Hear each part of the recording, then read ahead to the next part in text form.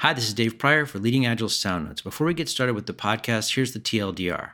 One of the most challenging aspects of Agile transformation is finding high-performing, influential people who can lead change and coach teams and the organization through the journey over to Agile. This episode of the podcast features an interview with Mike Kottmeyer on how Leading Agile's hiring practices have evolved and what Mike's learned over the last 8 years of running Leading Agile and finding the right people to bring impactful change to organizations trying to make the switch. Hope you enjoy it.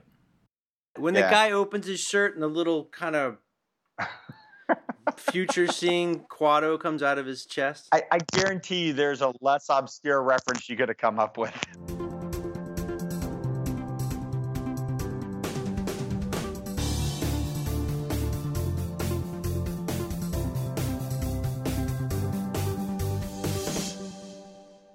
Hey, this is Dave Pryor. Welcome to Leading Agile Sound Notes. This morning I have Mike Kottmeyer with me. Mike, thanks for taking time out of you're like halfway into your day already, but it's morning for the rest of us. We get pretty early starts, but no, I always appreciate finding time to talk to you. I got to warn you, I'm a little under the weather today, a little bit congested. So if I start sneezing and sniffling, you'll know why. Okay. Well, you take whatever breaks you need to evacuate your nasal passages, and we'll just you'll just edit them out. Yeah, or we'll make one big long recording of nothing but that. There you go. That would be entertaining and educational. So we're going to take on a topic that's going to be a little bit rambly, I think, in the beginning. But the idea of what we're talking about is it's sort of about the way that transformation and coaching work has changed and about us, the work that we're trying to do to help clients find the right people to bring internally to help that transformation, right? Yeah, absolutely. It's really kind of an interesting thing, because we're about 8 years old now. It's kind of weird that we've managed to gainfully support myself and others for 8 years at this point. But we've learned a lot about the industry, about hiring, and what we're kind of seeing, right? And it's really fascinating. It's like 10 years ago when I worked at Version 1, I remember somebody said to me something like, in Atlanta, like nobody self-identified as an Agile coach. And now you hit LinkedIn and like everybody's an Agile coach, right? I mean, you go to a couple of days of Scrum Master training and you turn them into an Agile coach, right? Yeah. Right? Yeah, absolutely, right? So everybody's kind of an Agile coach now. And so what you're starting to see kind of in market is that this thing called coaching has become, or is becoming somewhat commoditized. And then I think, but in practice, right? I mean, we know that like people that are really doing coaching or maybe even taking a step further, transformational kinds of coaching, right? It's such a deep thing, right? And so as we've progressed as a company, what starts to happen is that we find that our clients are really relying on us more for transformation strategy. Right. They want to do as much of the coaching as they possibly can themselves, right? Because we're expensive and, there's not that many of us and they need to scale, right? So we have to more and more often help them build an internal capability to do this while we're helping them transform. And so that's a shift by itself, right? Because we're not doing the thing where we like embed ourselves as a tick or we're just like coming in, setting it up, leaving and watching it fall apart. But let's be really clear, an incredibly high value, high leverage tech. Maybe. Yes. Valuable ticks, yes. Yeah. Spoon. Yeah, okay. I hear what you're saying. Well, our strategy has always been, come and get to a certain level of measurable performance and then plan to leave, right? That's what makes running a consulting company so hard. It's that there's constant churn in what it is that you're doing. But yeah, so it's like as larger and larger organizations, start to do this. You take some of these companies that have 8,000 people, right? And, there's a lot of change that needs to happen all at one time. And, so there's engagements and there's work to do in terms of just structuring and planning and kind of laying out an approach and helping, be economically responsible and, being able to measure progress and, being able to report out, right? All that kind of stuff. And so that whole idea of leading a transformation versus like doing Agile coaching work, right? That's where I'm seeing. That's where the high value, kind of offering is in our space, I believe, at this point. Do you think it's shifting a little bit from companies coming in and showing other organizations like, here's how Agile works, here's how you do it, to it seems to me like the conversation has shifted more to it's about organizational change and Agile is just the thing that you're kind of bringing in at this time? Yeah, so I mean, obviously, as a CST, you've read the Scrum Guide, right? I mean, Scrum is Couple like times. a couple times, right? It's all of like 20 pages long. I mean, it's like Scrum's just like not rocket science, right? It's so like once you've been to a CSM class and you understand the fundamentals and you've practiced it for a while and you've read the Scrum Guide and you've read some good books and things like that, it's like what is there to really teach, right? What's difficult about in applying Scrum in most kinds of environments is that the environment and the ecosystem don't always necessarily support it, right? So it's the constant putting energy into the system to overcome the impediments in the short run, but then ultimately to resolve the impediments over the long run. Okay. And that's what is difficult, and that's why people hire coaches, right, to put energy into the system to overcome that inertia. What transformation is really about, in my opinion, is how do you proactively deal with the things that are organizationally impactful so that the teams don't need so much support in doing Scrum. Okay. And what you're seeing in market, I mean, people know Scrum, right? I mean, it's not super hard, right? So people Right. don't need full-time people to teach them Scrum. What they need is full-time people to help them overcome impediments, or in our case, people to help them proactively deal with impediments that we just know are there in the organization. Yeah. So coach sort of moving maybe more towards like a high performing athlete has a coach there to keep them safe and keep them moving forward. It's more that than this is how you run. Yeah, so I don't know, right? So it's always funny when you and I talk. I know, right? but I didn't get to the fat guy yet. I'm trying to. I'm not like, I don't know that I'm always tracking to your metaphors. Yeah, I mean there's something in there, right? I mean it's like if you want to use like a football, it's like I'm not teaching you how to play the game, right? Right. You know how to play the game, right? It might be I'm teaching you something that's really how to like change your golf swing, right? If you're Tiger Woods or something like that, Sure. right? I mean, there's room for that kind of like super highly specialized stuff. What I find is it's like the transformation strategy, the being able to lead large numbers of people and being able to keep them safe over time. Yeah. Is the hard part, right? And so we talk about like the difference between it's just wrapping up football season here, right? So that's always present in mind. Is like the difference between like a head coach or a game planner or a strategist versus like a position coach versus like somebody who's quarterbacking the team versus somebody who's a role player, right? And somebody's got to own the strategy, right? The game plan, like how do we expect this thing to unfold, right? It's not just 11 players and a couple coaches out on the field all doing whatever they feel like doing or letting the game emerge based upon what the other team's doing, right? You generally have a strategy that you're trying to execute within the organization because your hypothesis is if you can execute the strategy, you win, right? And obviously reality, the other team in this metaphor has something to say about that, right? So that's why you're constantly adjusting kind of the plan in order to be able to accomplish that goal. Okay. Are you ready? Yeah. Are you ready? I think so. It's the segue. Okay. Segue. Whew. So what kind of people do we need to do that, Mike?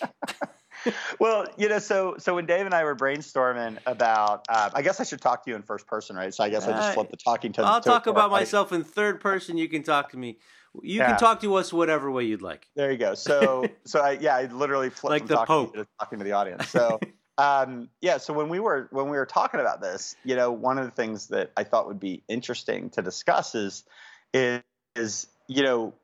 after 8 years of doing this stuff, we've created hypotheses, right? And these hypotheses are ever evolving about, the kind of talent, I guess, that you need to be able to do that. And it's still kind of a black art.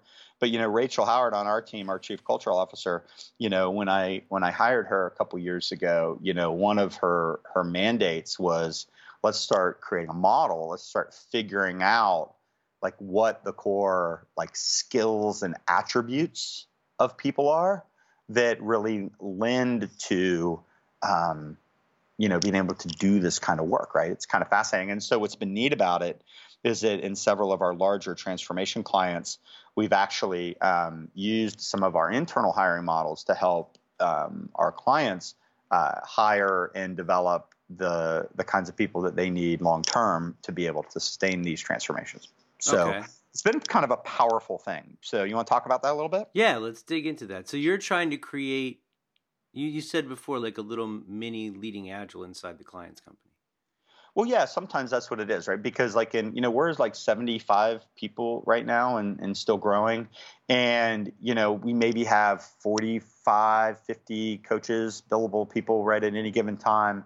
And, and we're spread across multiple clients, right? So I think our highest concentration right now is 15, 16 people in a and that's not even a dent in the level of support that they need, right? And so I don't know that there's armies of people out in the world that know deeply how to do this stuff. And so like what our kind of hypothesis has been is to go find the people that have the right core attributes, put them in the right kind of transformation framework with the right kind of support, and then, they can be successful over time.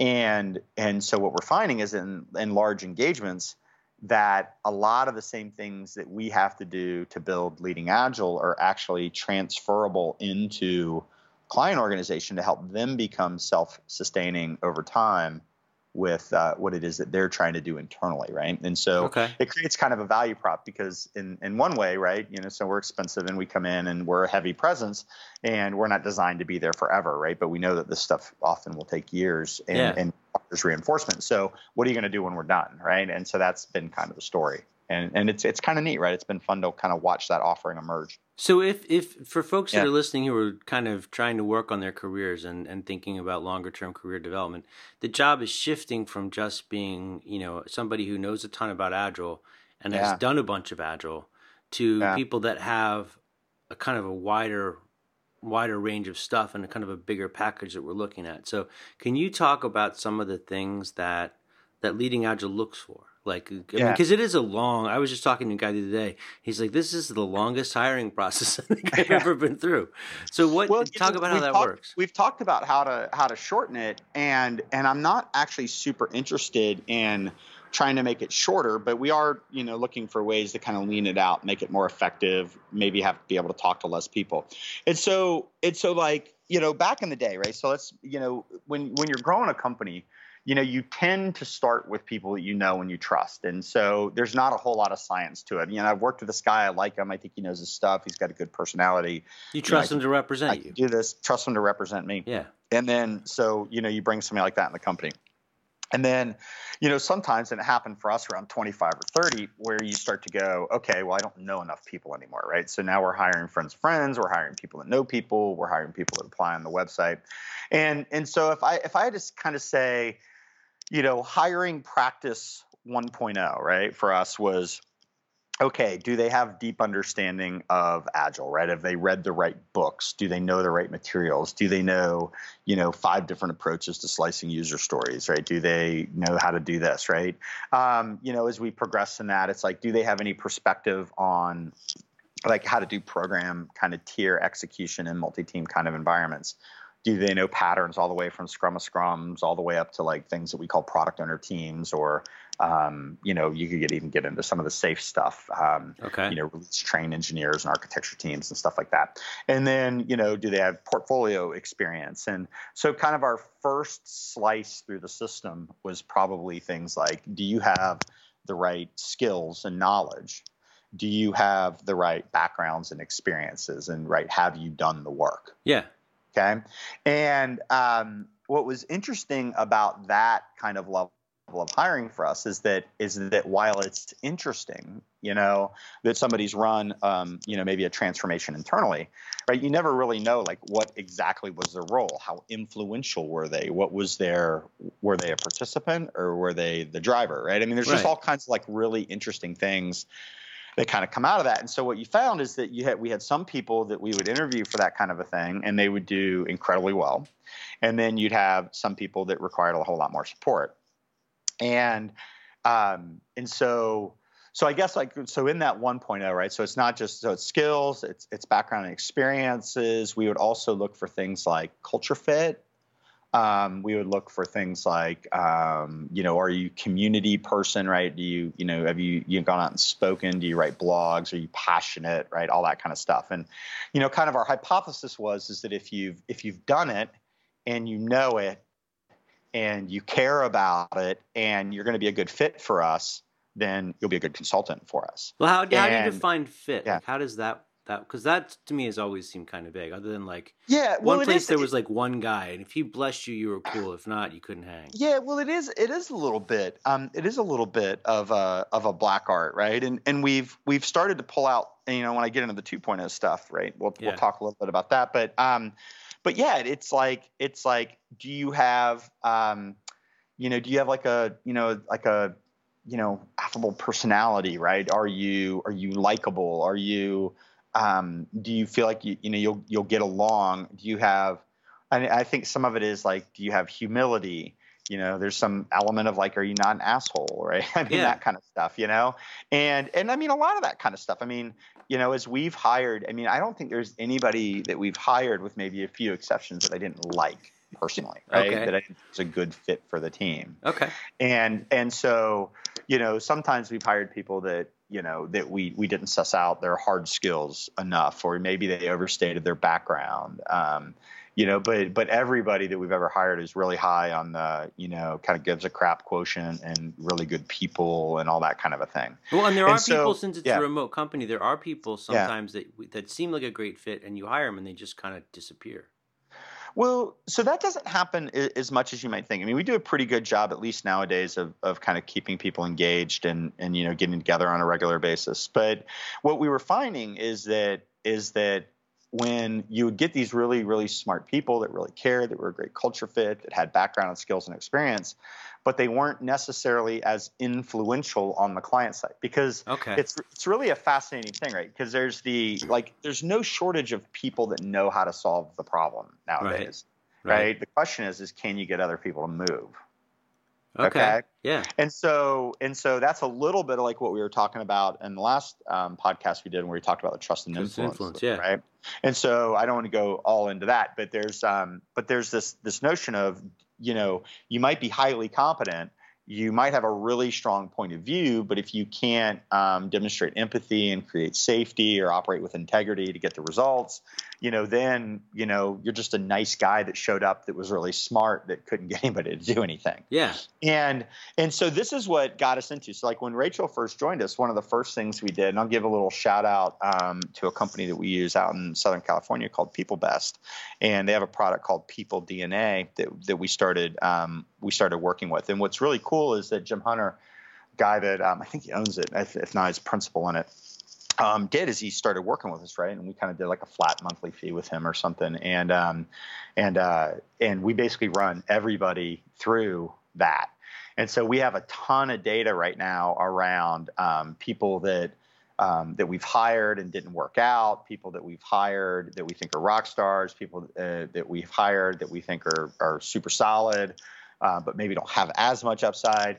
We have data on people that we didn't hire, people that quit, right? I mean, all kinds of interesting things, right? Sure. And so kind of our hypothesis was that if we could get up underneath, and we call this, I call this behavior, right? So, so if you could get up underneath your behavior, right, what you do, kind of like your default DNA, then we could see. And what was interesting, and I don't have, I mean, there's tons and tons of data around this, but what was fascinating, it was things like energy and self-assurance.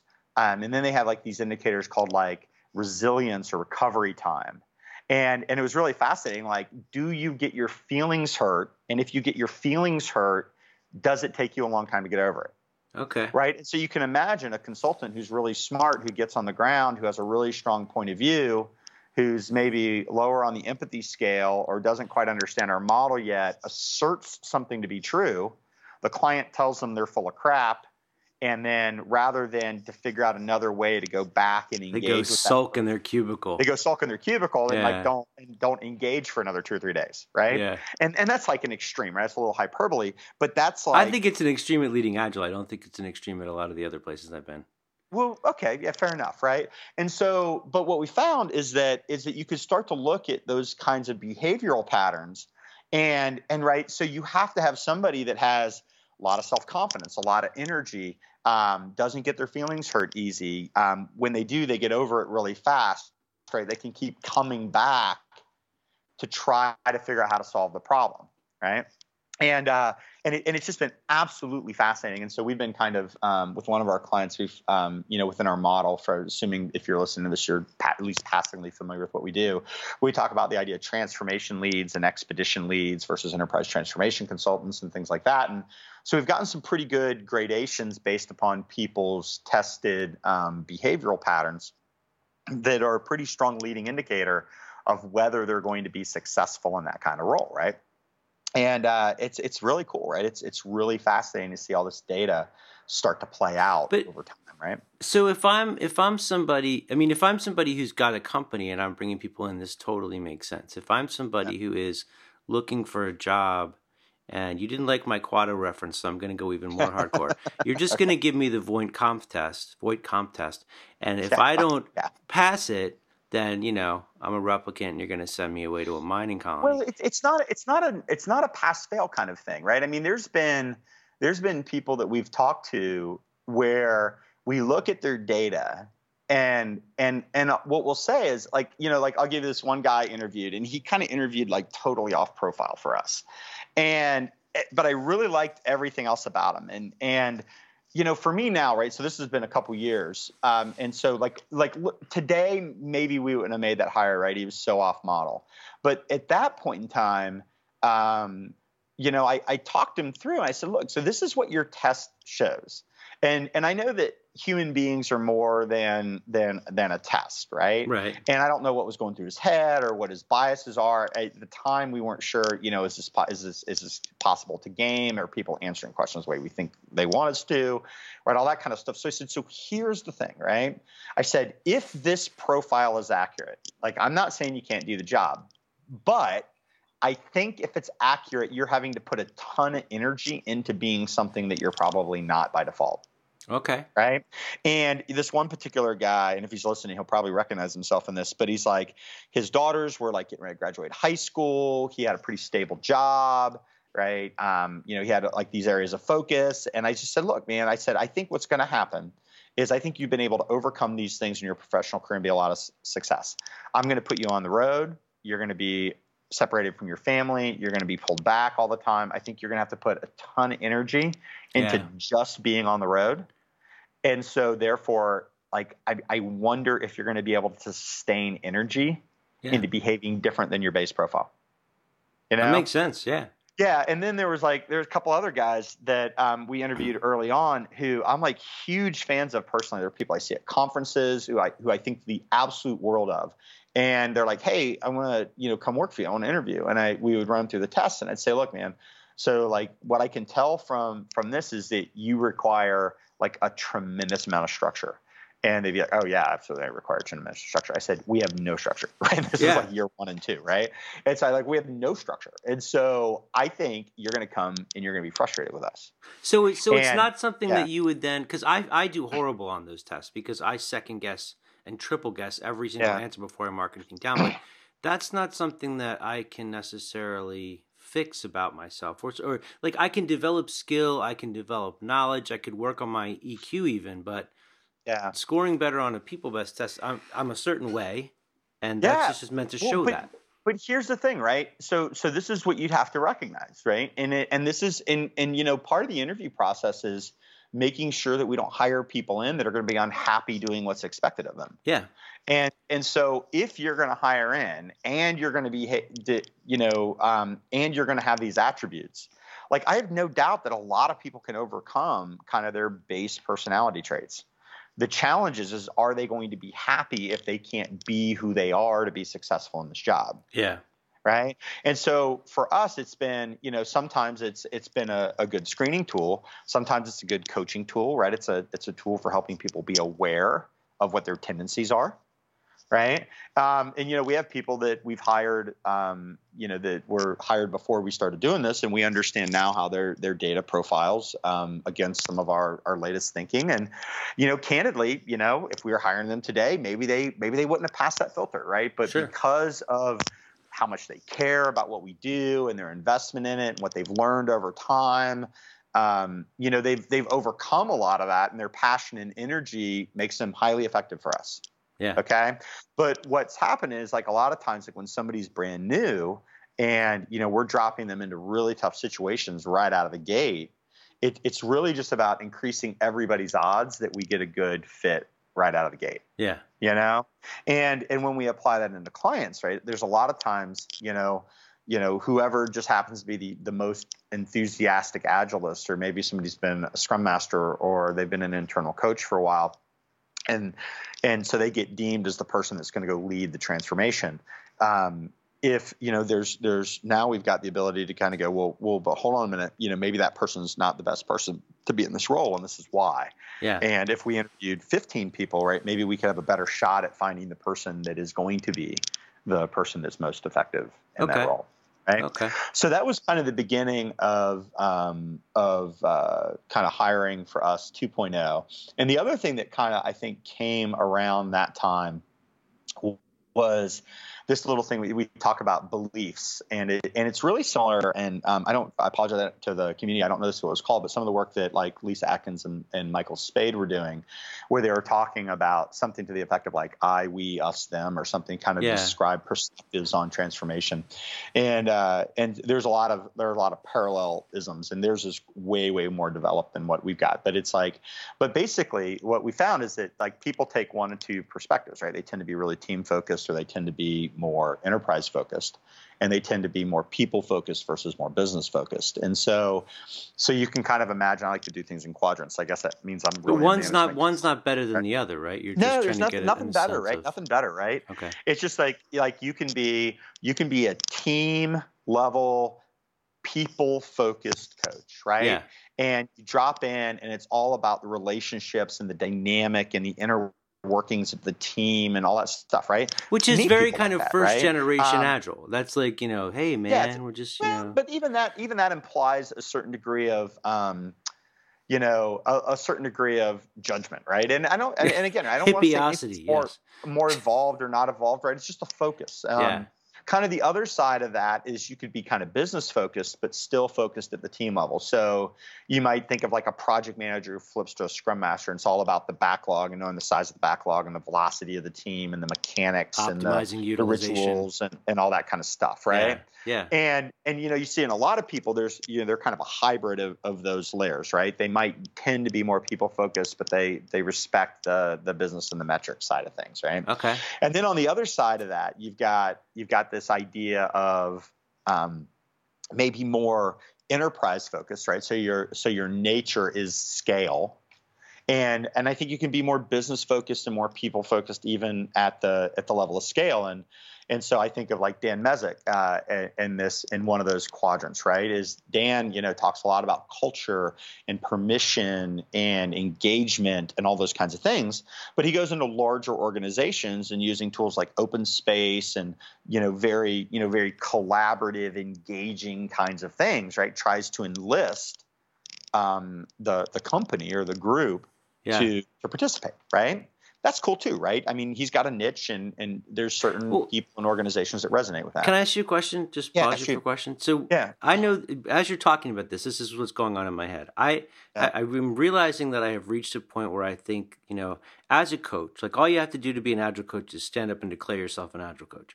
Then you work with teams, and when you grow up from that, you go work on, multiple teams. And eventually when you really become a grown-up, you get to do enterprise. But what you're talking about is that's not necessarily true. You're kind of wired towards one side or the other, and that's cool. Just find your spot. Well, that's what we've been right? So that's what we've been kind of trying to figure out, right? And with this thing with beliefs, right, what's really fascinating is like the last quadrant where I was going was this kind of enterprise business focused where you can take our model anywhere from teams, backlogs, working tested software, dependencies, structure, governance, metrics. kind of that reference implementation. I'd say, SAFe kind of falls into that quadrant where they're really trying to deal with a complex enterprise problem. We talk a lot about business architecture and technology architecture, encapsulation and orchestration, and how do you get portfolio governance to work in smaller batches, and, how do you improve the system over time, right? So we take a very systems approach to it, right? And like one of the things that we would find, right, is that somebody would call us up and they've got a lot of the right skills and experiences and they've done a lot of things, and they read our stuff, and maybe even the stuff that we write about like deeply resonates with them, and they want to participate in what we're doing. But at their core, they're kind of a people-focused team-level person. They recognize this problem exists, but in their core, they have this default disposition. And I'll tell you, I've had some really great conversations with Lisa Atkins and a little bit to a lesser extent, Michael Spade. And Lisa will absolutely tell you she's kind of like a team people kind of person. Yeah. Right. And that's her home base. Right. And that's awesome. Okay. And you need in a lot of organizations a mix of both. Yeah. Okay? You need a John and a Paul. I mean, you can't be both. Yeah, there you go. Right. So that's a Beatles reference. I'm guessing, right? Either that or I hope so. Otherwise, I've got problems. No, I guess it wouldn't match my good. Okay, sorry. Yeah. Okay. Cool. So yeah. So we our home base tends to be in that quadrant of business focused enterprise class transformation. And so what we do is we seek out people that have that bent and that perspective is kind of their default perspective, because it's another one of those things, right? You get on the engagement, you're in front of a client, and now you're sitting here under pressure trying to resolve a complex issue. And if your bent is to go, well, that's a relationship problem between the senior VP of this and the that, right? You might absolutely be right. Yeah. But that's probably not what our client signed up to solve, at least not out of the gate. Right. And so understanding people's beliefs and kind of the biases that they bring to the table, right, their default positioning, then that helps us understand how they're going to behave under pressure. So you have to kind of know your truth in terms of, this is kind of what my leanings are. Like you said, Lisa knows she's more team focused. Yeah. But then you have to also be able to step outside of that and acknowledge, okay, that's the problem from my perspective, but not necessarily what the client sees the problem as being, because what they're paying you for is to solve their perception of the problem. But here's the interesting thing. There's probably like 3 different categories, right? Okay. So if I've already hired somebody and we don't or there's a coach on the ground at a client that we're working with, yeah. I might not have the ability to, and then I'm using probably this understanding as a coaching and awareness tool. Okay. Like I can't make anybody believe anything or come from a perspective they don't, but if they're there, they're in the job, then I'm going to create awareness around it. Okay.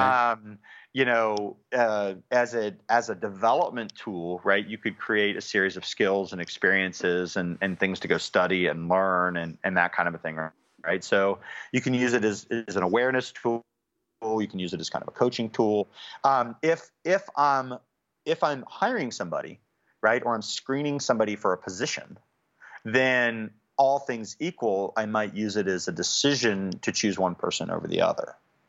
Right. Because again, right, a lot of it when it comes to us or when you're making selections internally, it's all about increasing your probability of near-term success. Okay. I've obviously, right, I mean, you don't put people in a box, right? I mean, people can evolve and grow and learn and all that kind of stuff. And then you just have to ask yourself, right, do they have enough other compensating behaviors or goodness or whatever that make me want to invest the time in that person over the life of their tenure with me to help them move in that direction. The other thing is are they going to be safe on the account or on the part of the organization that they're working with? Right? Is that default perspective going to color their view of the solution? Okay. And is that okay? Right?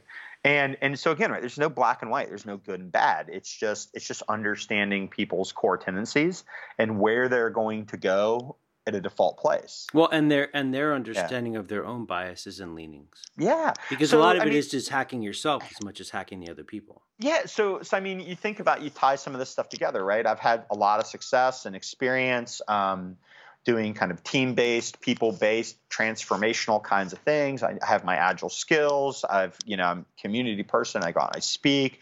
I'm a great, awesome person that everyone wants to be around, right? So they have like all this stuff, right? So they have this huge track record of success. But yet then people DNA them and they find out that they get their feelings hurt really easily and they have long recovery time. And because they have this kind of team-based people focus and we're putting them into an enterprise business-focused client, what you might find is that if their point of view is incongruent with the client's point of view and they get their feelings hurt and they go off and sulk, it doesn't matter how much skills and experience they have, right? They might not be a good fit for that client, right? Yeah. Or they might not be a good fit for your internal coach, right? So again, it's just that understanding and awareness of how people kind of sort out and what they're going to do by default. Okay. Make sense? Yeah, it does. And I think one thing I want to mention is that it's not, you said you want to have people get a job where they can enjoy themselves and thrive earlier. Right, and I think one of the things that we're blessed with in this field is there's so much work that if you've got a gig you don't like and you don't feel good about it and you're not doing work that brings you some kind of joy, quit. Get another job.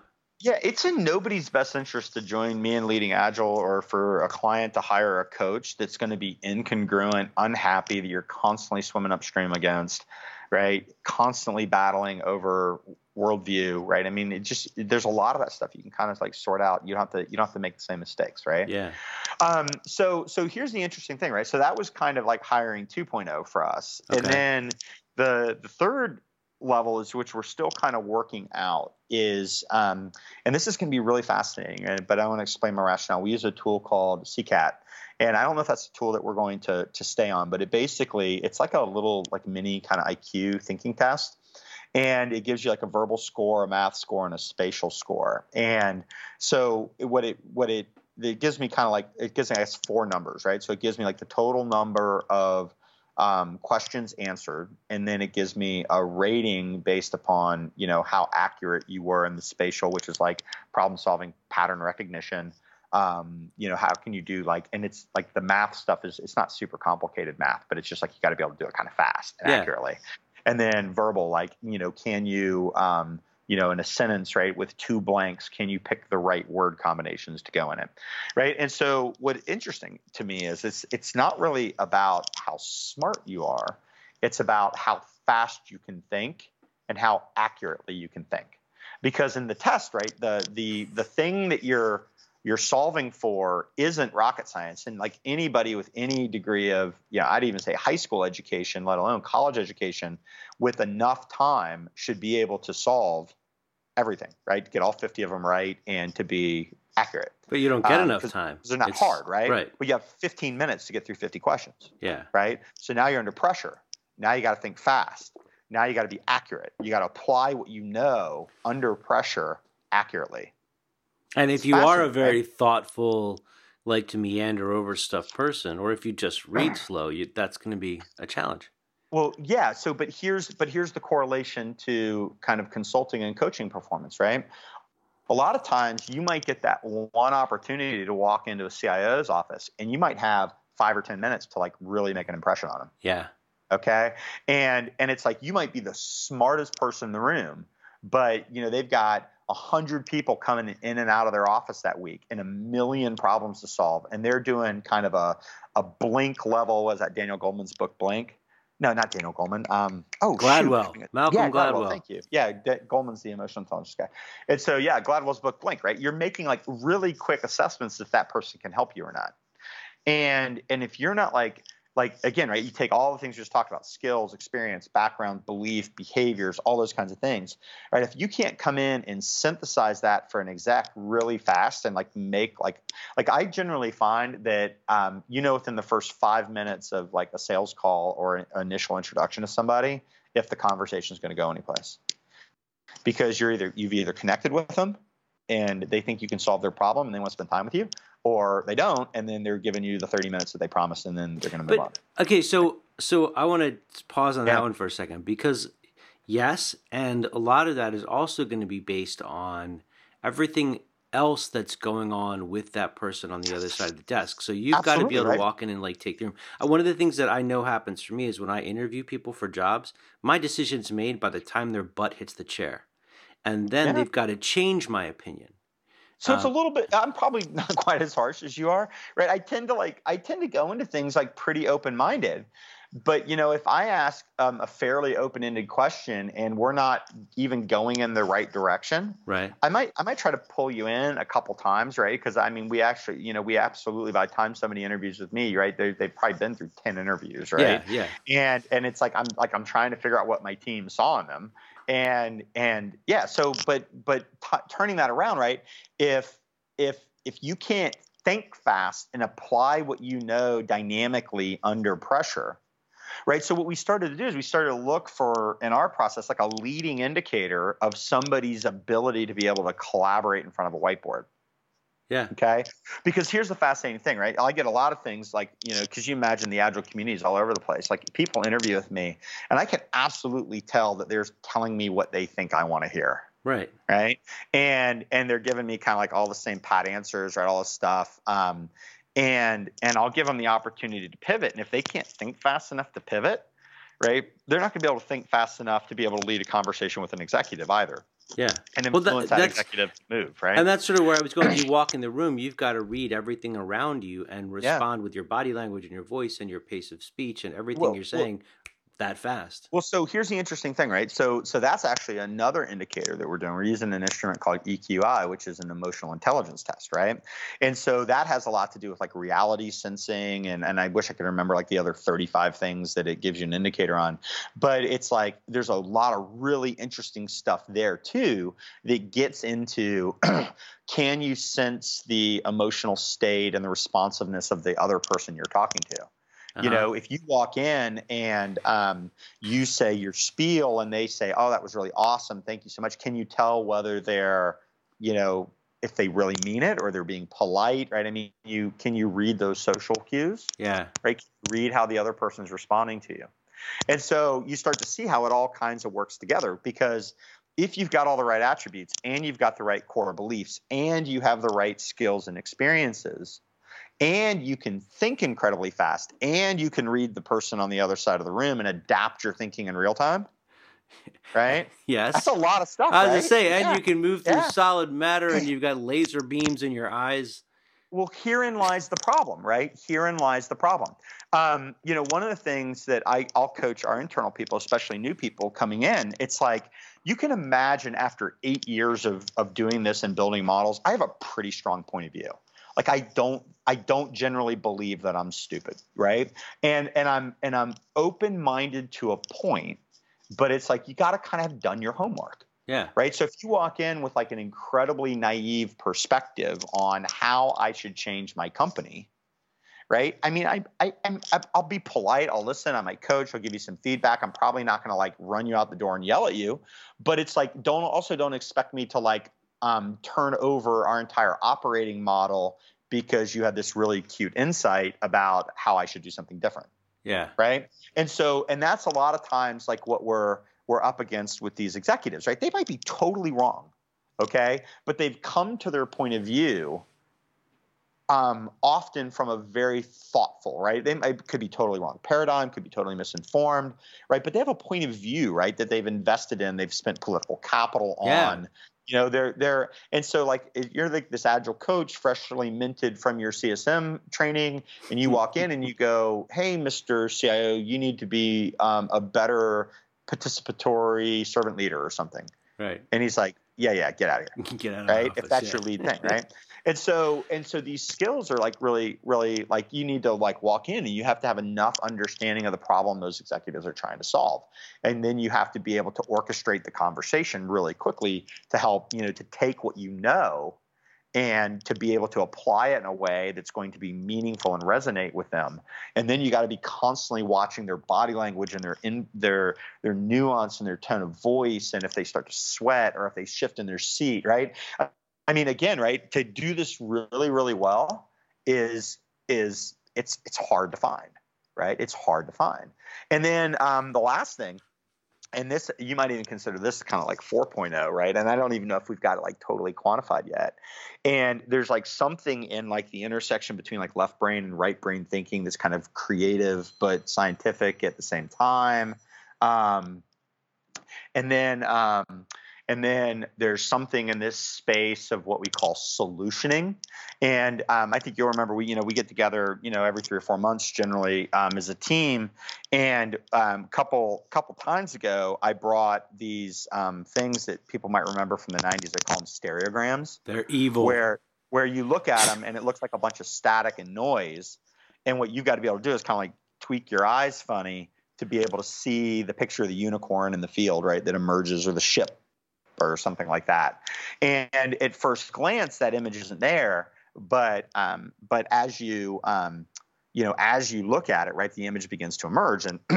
And so there's this other part that is like, can you solution with a client, right? Can you help them cut through the noise and co-create something for them out of that noise that doesn't exist today, right? In order to do that, you have to be able to see what's possible.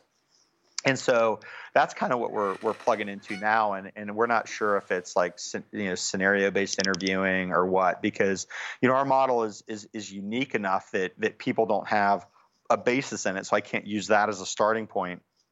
But it's like, what can we do to start to drive out and pull out that ability as a solution? And that's the whole package, right? So if you're going to put somebody in front of a transformation office and actually really lead an engagement or a transformation office internally to any level of scale, right? You've got to be able to start to lay that foundation. You got to have those skills to be able to lay that foundation and actually lead it. And then what you find is like not everybody has to have all of that, right? So a big part of it is is recognizing like who has what, right? So somebody's got to be able to influence and have the executive level conversations, and then somebody's got to be able to kind of orchestrate and lead the engagement. And then you need people that understand how to do team level coaching and have empathy for people and can teach hard skills and stuff like that. So I was going to go after this because I know that those people scores I do not do well on those. And when you brought up the stereograms, I spent like 6 hours trying to see that stuff. Couldn't do it. But the thing that I wanted to kind of offer up for folks is like, I don't think, from my perspective, and maybe you would disagree, it's not worth me spending like weeks and weeks and weeks teaching myself necessarily to see the stuff in the stereogram, because part of the test is I see those things that way or I don't. There's other stuff I see that people don't see. Yeah. Well, so like if you think of your role within Leading Agile, right, you are perfectly positioned within Leading Agile to capitalize on your strengths, right? Yeah. Yeah. You're a deep, knowledgeable Scrum trainer. You've personality. You engage people. Watch Total Recall a lot. Exactly, right? Obscure references, entertaining podcasts. No, but all that stuff's really good, right? Because it's part of like your personality, right? And you have a unique situation where you've managed to find a place that like perfectly taps into your strengths. Yeah. The worst thing, I think the first time you and I ever had a conversation about us working together, right? And I was talking about kind of coaching and some of the things we were doing. I think you recognize, you're like, I don't know that I would be necessarily good at it. I don't know that I would love it. No, I have limitations as a coach. I absolutely know that I do. You have what? I'm sorry? Limitations. Like I can only watch people do stuff a certain way so long before I'm just like, stop it. I can't do this anymore. Yeah. So again, right, it's not about good and bad, right? It's about putting people in a situation that's most likely for them to be successful for the company and for them to be successful in their career. Yeah. And there's nothing worse than putting somebody into a situation where they're out of their depth, they're out over their skis, whatever metaphor you want to use there. Ooh, skiing. We've not done that one before. Right? They're just struggling. Yeah. And that's no fun for anybody, right? It's not fun for the client. It's not fun for me. It's not fun for them. And so, it's as much about helping people figure out like what they're good at as it is about helping, making sure that you're not trying to line them up with something that they're bad at. So can I ask you a question, sort of a future looking question? And I might cut this out. Okay. One of the things but if you don't cut it out, are you going to leave in your little see, now it sounds extra honest because I said I might cut it out. So it's kind of like playing the room. Okay. I think you should leave it. I'm really not going to cut it out, but I'm pretending I might. Okay, so one of the things that I keep thinking about the Scrum Master job as more and more of a social engineering job. And you're talking about these things like whether it's emotional intelligence or reading people or situations or whatever's going on.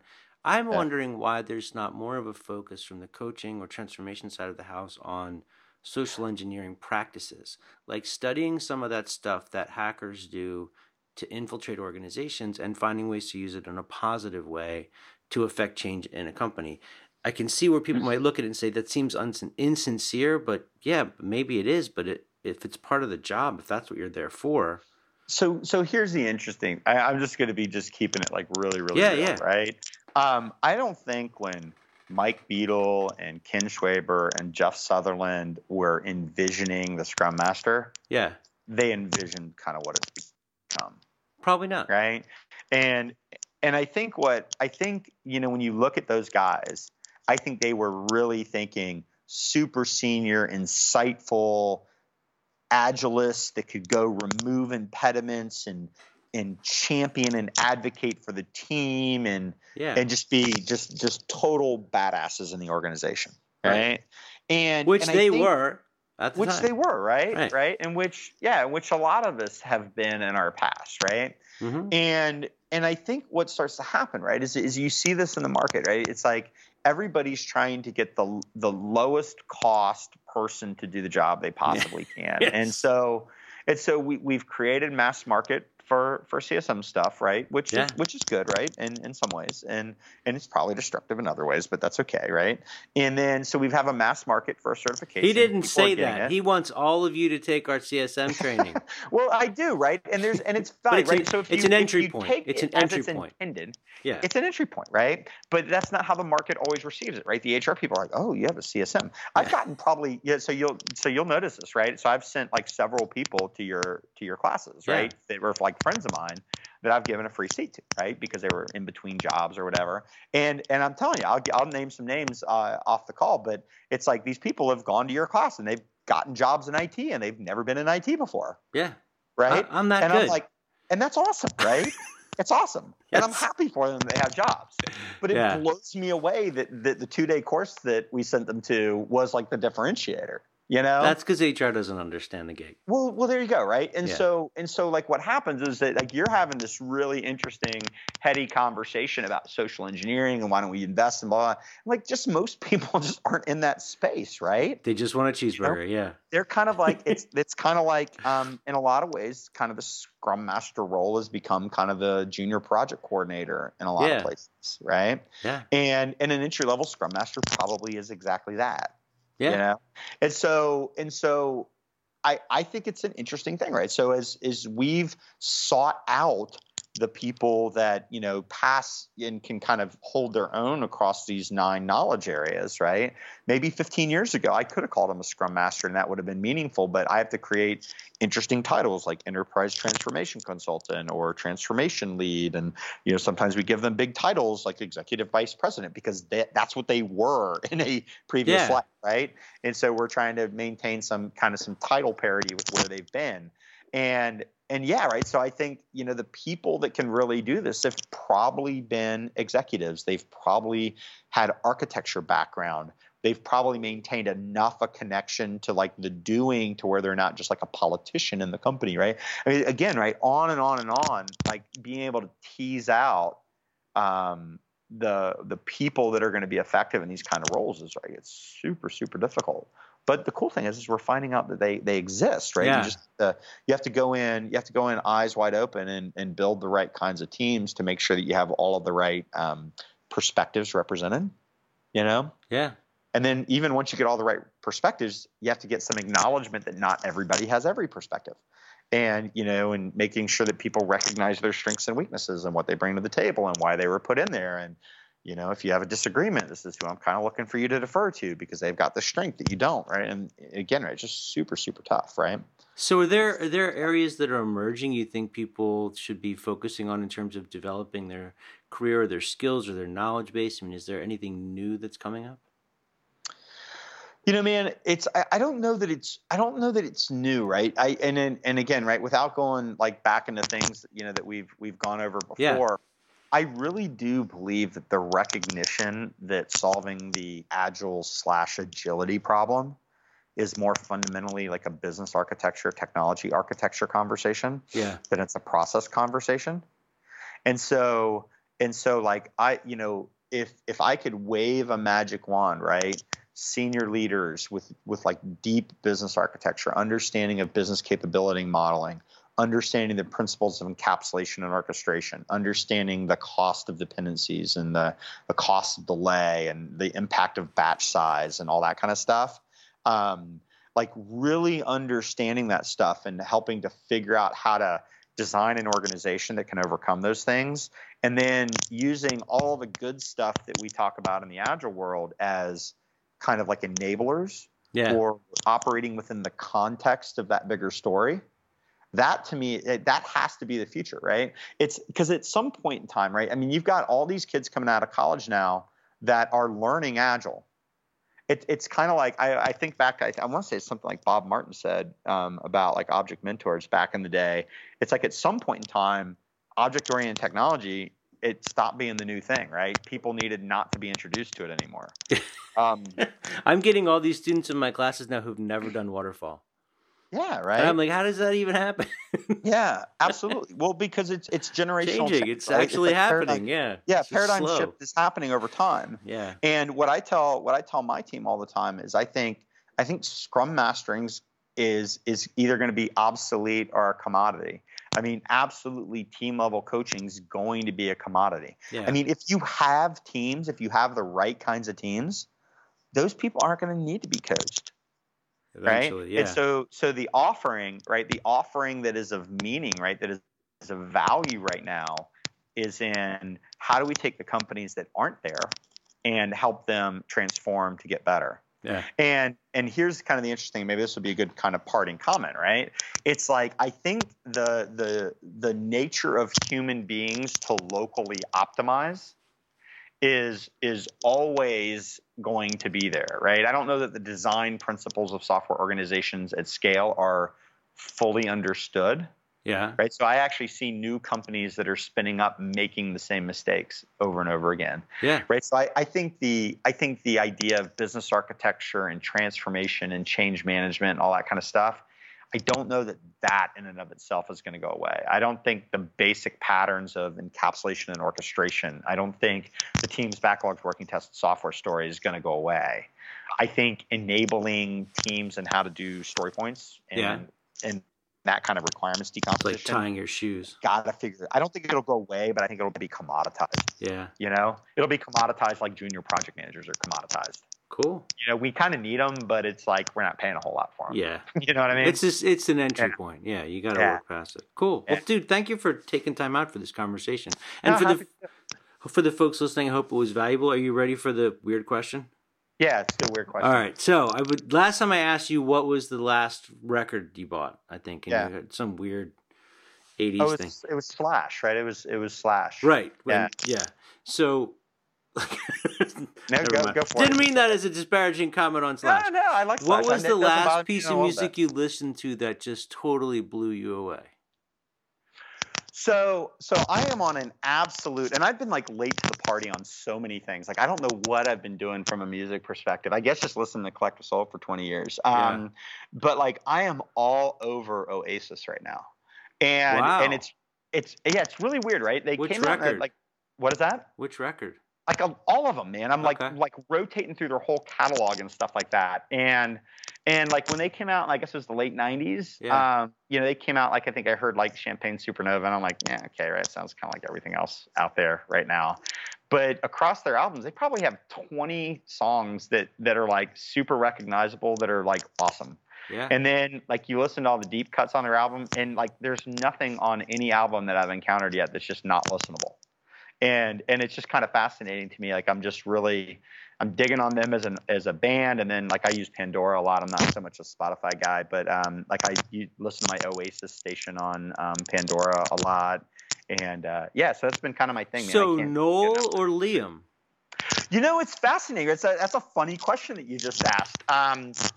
So I think I'd have to go with Noel because he's the guy. Liam would have been the wrong answer. Songwriter, right? Yes, Liam would have been the wrong answer. So I was listening to this Oasis. I was watching. You're going way too deep. You might have to edit this one out, right? So I was watching Oasis Supersonic documentary last night, and they're kind of getting into like the whole as things are getting bad and they break up and that kind of stuff. Which is like every week. They're like the Kinks. Yeah, but at some point they actually do, right? Yeah. And so there's like some things where like Noel is singing some of the songs and he does a fine job at it. But he's not Liam. The magic, I think, is with him playing guitar and writing songs and his brother singing. Yeah. Right. That's when that group's really hot. Yeah. So I think if I had to, because it's funny, right? Because they all have solo albums out right now, and I don't even know what years they are because I'm late to all these. No, they're new. They both have new solo albums, and neither one of them is very, very good. Yeah, so once I get through the kind of the Oasis catalog, that's going to be my next place because one of the Noel Gallagher songs came up on Pandora, and I was like, oh yeah, that's cool too, right? But it's a songwriting, right? Their songs are just, I think they're very cool, very interesting. So cool. Yeah. So again, I'm a little bit obsessed with those guys. If they ever reform, and I'll tell you the reason why is because we're thinking about what to do for our 10-year anniversary. Boingo. Well, I was thinking about like you can't do Plug Soul again, right? You could, right? But you kind of already done that. And so I was at one point in time, I was like, let's go see if we could hire Oasis, but then apparently like two things. Well, they're broken up for one. And then two, like I didn't realize what a big deal they were. Like I didn't realize what a big deal the Foo Fighters were. They're just like somebody, but like huge, dude. It's like the Foo Fighters are huge. And like I've been living under a rock. I know they exist. I have the same no idea how too. popular they were. I don't understand how I missed television when they were around. But I was like 5, so it's a little excusable. I don't know, man. It's like I said, it's like I've been passingly familiar. I know all this stuff exists, but I just didn't realize the societal impact it was having, apparently. Well, it's like Agile. There's many things to learn about. It will never be done. Yeah, I'm telling you, man. It's a deep rabbit hole. So cool. All right. Well, thanks a lot, Mike. Enjoy the rest of your day. Got it, Dave. Catch you later, man. Bye.